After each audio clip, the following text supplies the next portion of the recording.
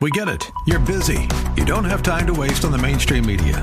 That's why Salem News Channel is here. We have hosts worth watching, actually discussing the topics that matter. Andrew Wilkow, Dinesh D'Souza, Brandon Tatum, and more. Open debate and free speech you won't find anywhere else. We're not like the other guys. We're Salem News Channel. Watch anytime on any screen for free 24/7 at snc.tv and on Local Now, Channel 525.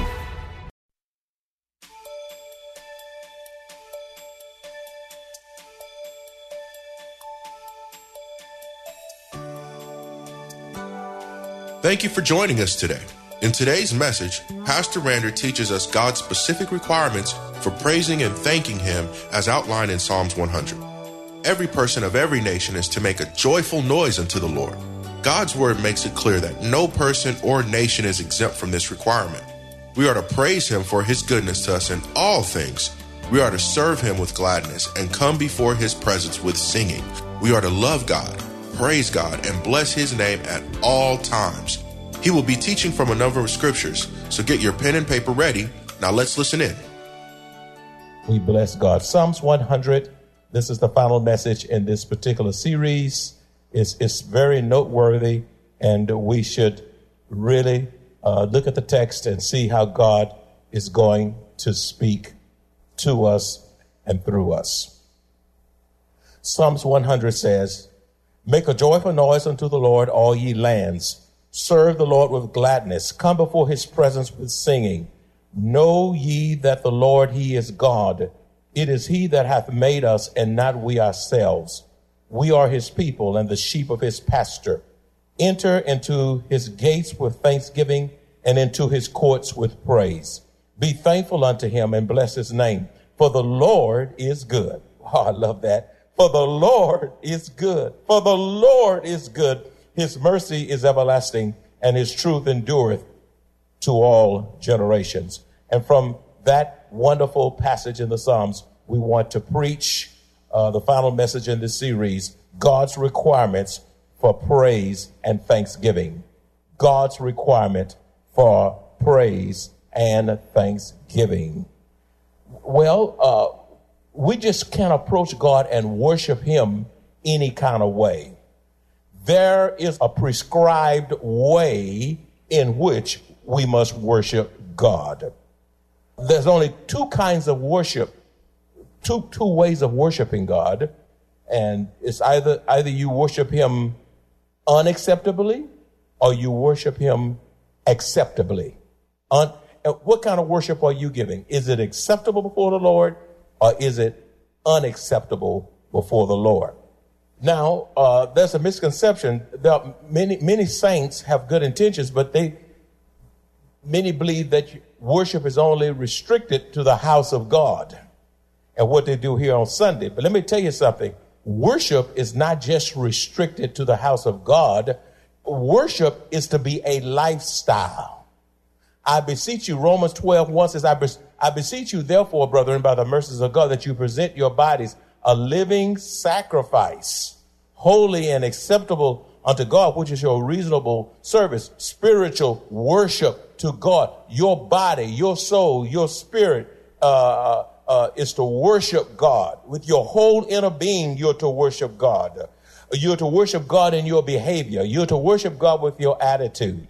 You're to worship God in your workplace. You're to worship God with how you minister to your wife, or how you treat your husband, or how you treat your parents, children. Worship is a lifestyle. We're to worship God moment by moment, every day. As a matter of fact, when you obey God and you do what He tells you to do, that also is worship. When you serve God, that's worship. When you pick up paper that you didn't put down on the floor, that is worship. A spirit of selflessness is a spirit of worship. So worship is not just restricted to what you do in the house of God.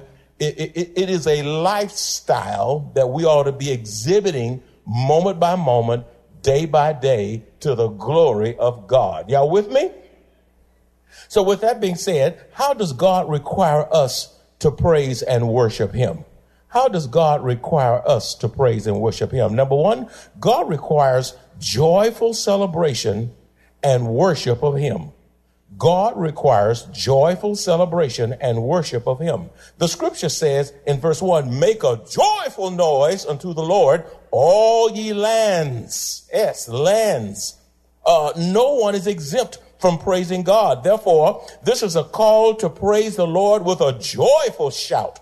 When the scripture says all ye lands, this verse is a universal call to praise the Lord.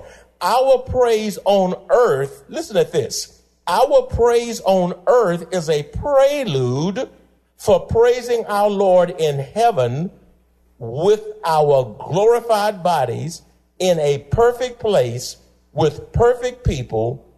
In heaven, we will worship him without distractions, without pain, unhindered by Satan, sin, and the cares of this world. Listen, God wants us to worship him now and worship him daily. But this is a prelude. What we're doing now is a prelude to ultimate worship when we worship God around the throne of God without pain, without distraction, without hurt, without all of these things. I mean, in a perfect place with perfect people, with God himself. Number two, how does God require us to praise and worship him? Secondly, it is impossible to genuinely worship God apart from a heart that is filled with gladness and singing. That's why we come before him with gladness and singing. It is a part of worship. It is impossible to genuinely worship God apart from a heart that is filled with gladness and singing. The scripture says in verse 2, serve the Lord with gladness. Come before his presence with singing. When we sing in that song entitled Jesus, we were worshiping him. When we were humming that song before the Lord without music, we were worshiping him. That's part of the worship experience. God requires his people to come joyfully into his house to worship him. Without a spirit of gladness, we cannot genuinely worship or praise the Lord. Without a spirit of gladness, you can truly worship God just dragging in here, moaning and groaning, and with a sad face. Listen, when you think about who he is and what he's done for you, to you, through you, you ought to come in here with the spirit of gladness to the glory of God. Amen. Beloved, people, places, and the things of this world system cannot bring true gladness. Only receiving Christ and possessing a deep communion with him brings gladness of heart. Psalms 4:7-8 says, you have put gladness in my heart. You, God, you have put gladness in my heart. Sports celebrities cannot put gladness in your heart. Politicians sure can't put gladness in your heart. Amen. People cannot put gladness in your heart. Money cannot put gladness in your heart. The things of this world cannot put gladness in your heart. Only God can put gladness in your heart. So if you're not glad this morning, why don't you just pray a prayer and say, God, would you put gladness in my heart where I can show it with my smile, show it in my attitude, where my wife can see I'm glad, my husband can see I'm glad, my children can see I'm glad, my grandchildren can see I'm glad. Lord, would you just put the biggest smile on my face? Lord, I've had an unsmiley face. And I just, Lord, help me to laugh again. Help me to smile again. Help me to chuckle. Father, get my tickle box going all over again. You, oh Lord, put gladness in my heart to the glory of God. Thirdly, you must first have a personal relationship with the Lord before you can genuinely worship him. You must first have a personal relationship with the Lord before you can genuinely worship him. The scripture says in verse 3:8, know you that the Lord, he is God. Jehovah God is the only true and living God. Your worship will not be accepted by him unless you first come to God by grace through faith, and he alone being the object of your worship. You must believe on the Lord Jesus Christ and be saved. Unsaved people cannot worship God. Only saved people can authentically, genuinely worship God. Religious folk cannot worship God. You can be religious and still not worship God. That's right. You can be, there are people called church folk. They just go to church without a relationship. They cannot worship God. It's more than just having your name on the membership roll. You got to have an authentic personal relationship because you believe in the birth of Christ, the life of Christ. You believe in his crucifixion, his death, his burial, his resurrection, his coming back again. Once you believe that, then, my friend, you can worship God. Before we continue with the message, let's search our hearts and consider ways in which we hinder authentic worship of Almighty God.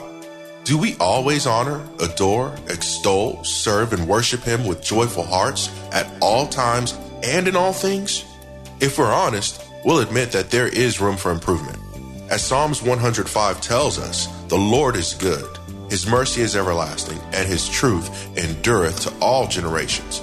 Listen in as Pastor Rander continues this powerful, thought-provoking message, and remember to keep pen and paper ready. The scripture says also in Philippians 3:10 that I may know him and the power of his resurrection and the fellowship of his sufferings. When you know Christ and live for Christ, you will suffer for Christ. You say, nobody's bothering me for Christ. Well, nobody's bothering you because you're not bothering the devil.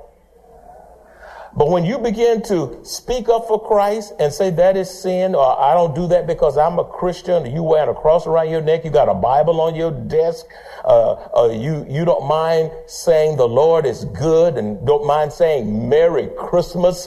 The other day I was at the bank teller and I said Happy Thanksgiving. She said that's over. I said no, it's not. Every day is a day of Thanksgiving. I said I'm a Christian.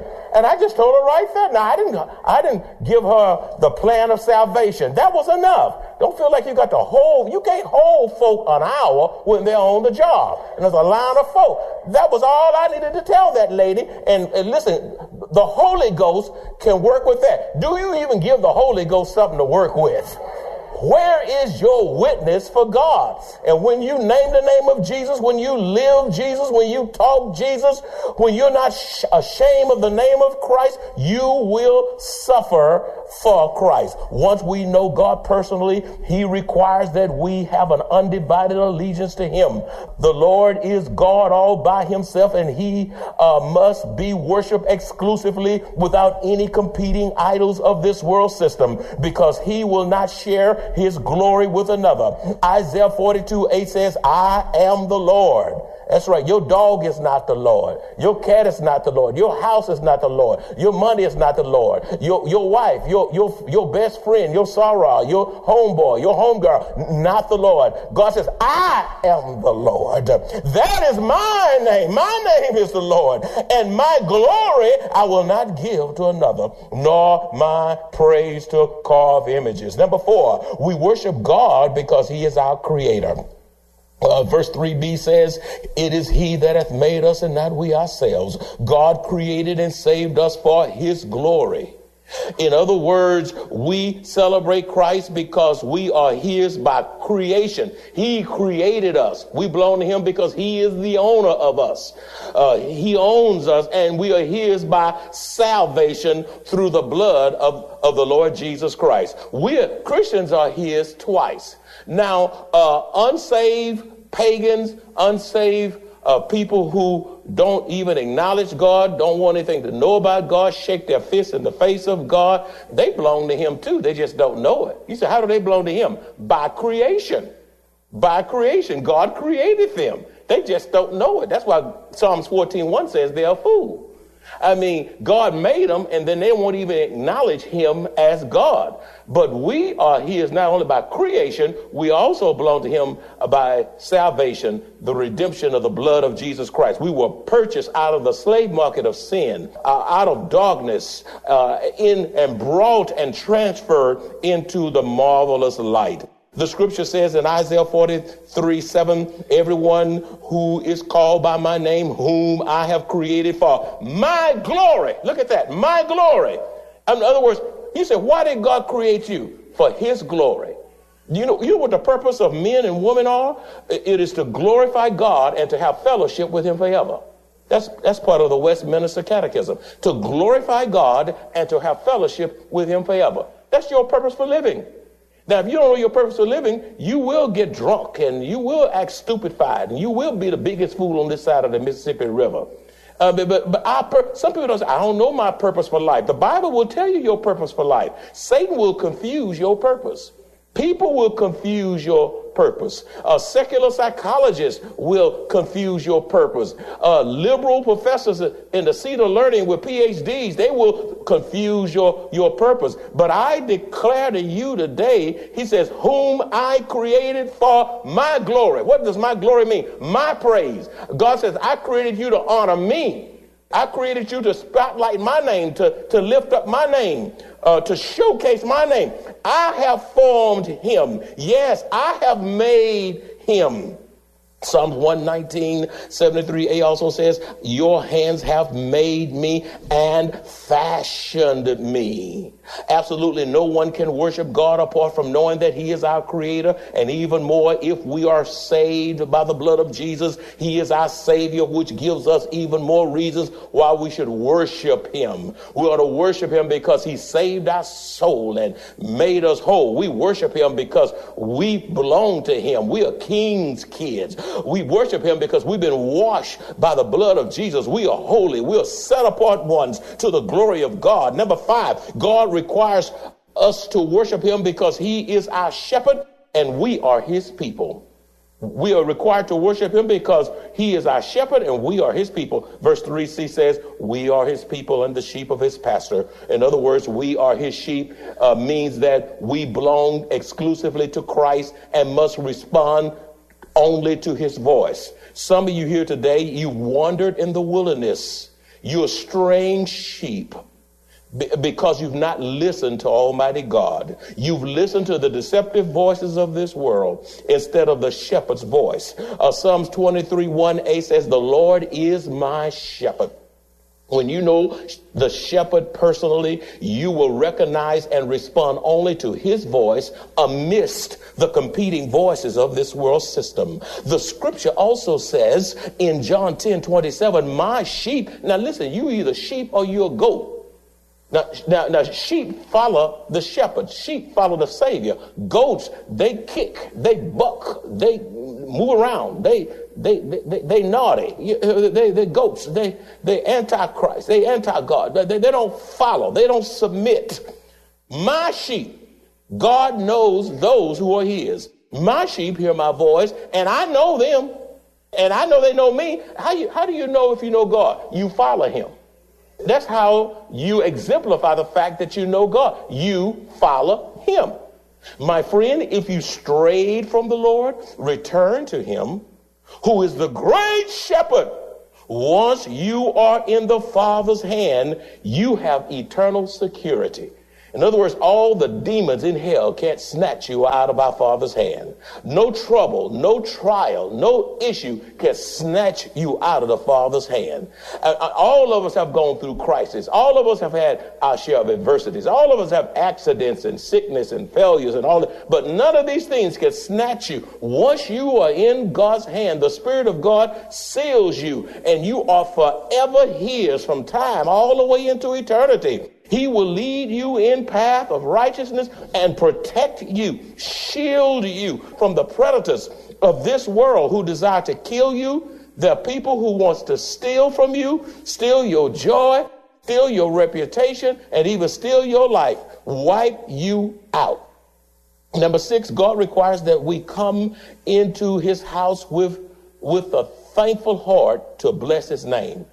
We're required that we come into the house of God with a thankful heart to bless his name. Verse 4, it says, enter into the gates with thanksgiving and into his courts with praise. In verse 4, the gates and courts were those of the temple. Unless we enter the house of the Lord with hearts filled with thanksgiving, our worship will be in vain. If you come in here angry, your worship is in vain. You come in here not with an attitude of gratitude, your worship is in vain. You come in here with a chip on your shoulder, coming here with the wrong disposition, your worship will be in vain. Even though some of you may enter the house of God downtrodden, some of you come in here depressed. Some of you come in here in pain.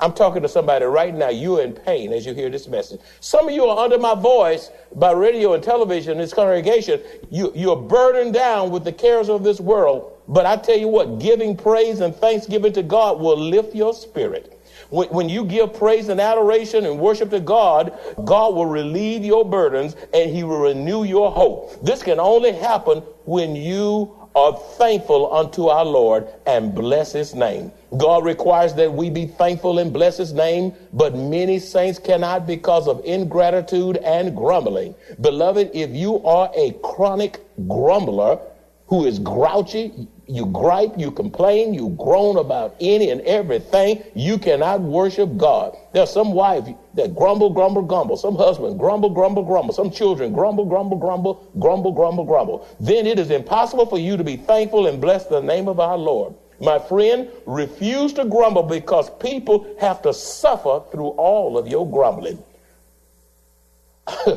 Often people grumble against those who are not responsible for their trouble. God hates grumbling because it creates discord. God hates grumbling because it creates discontentment. God hates grumbling because it creates dissension, which is so destructive and has no place in the Lord's church. Grumbling will tear up the church. Grumbling will tear up the workplace. And grumbling will tear up your own family. Grumbling ought to not be the atmosphere of your family. Get excited about who God is and what he is doing. And you got a person in your house or in the workplace that's grumbling. Ask them, why can't they be happy? Where is your joy? Why is there rocks all in your jaws? If they grumbling like that, sit down and tell me all about it so we can work this out so that you can get over it.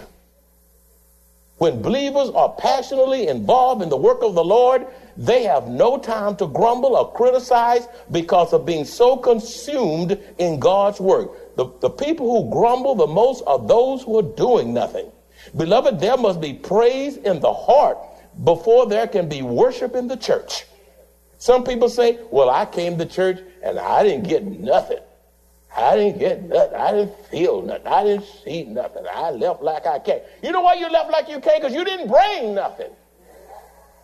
You didn't bring nothing. You didn't come with the joy of God. You didn't come with a sense of expectancy of meeting him. You didn't come saying, speak, Lord, your servant is listening. You didn't come saying, teach me and fill me till I won't no more. Lord, help me now. Help me to worship you in spirit and truth. You didn't come here praying. You didn't come here with a glad heart. That's why you left with nothing. The issue is not with the people. It's not the choir. It's not the ushers. It's not the media. It's not the nursery. It's not even the parking lot. It's you. It's you. As we grow and mature in our worship, we will discover new reasons to praise God. I say it again. As we grow and mature in our worship, we will discover new reasons to praise God. What are the benefits of praising God? A spirit of thanksgiving and praising God will keep us from meditating on evil things that are destructive to the mind, destructive to the soul, and destructive to the spirit. What are the benefits again? The first one is that a spirit of thanksgiving and praising God will keep us from meditating on evil things that are destructive to the mind, soul, and spirit. We said, where you get that? 1 Corinthians 13:5b says, love thinks no evil. Now, when you truly love me with an agape, Christ-like, selfless love, you love me at my best, and you love me at my worst. Your love for your children, your love for your husband, your love for your in-law, your love for your sibling that you've been fussing and fighting with, love for your co-worker. Listen, you will love them unconditionally the way God loved you. There's no expectations. You are obligated to love me. That's right. Look how quiet it got now. So, won't y'all say amen? You are obligated. Say obligated. You are obligated to love me. I'm obligated to love you. I don't care how cantankerous you are, how messy you are, backsliding all over the place, acting a fool all over the place. But I say, Lord, help me now. Lord, increase my love. Lord, I need some more love. Please, God, give me more patience. He said, that's why I'm giving you this. Love thinks no evil. Some of you can't enjoy God because the truth of the matter is you too evil. Evil, evil, evil, evil, evil, evil, evil eye. Evil mouth. Evil.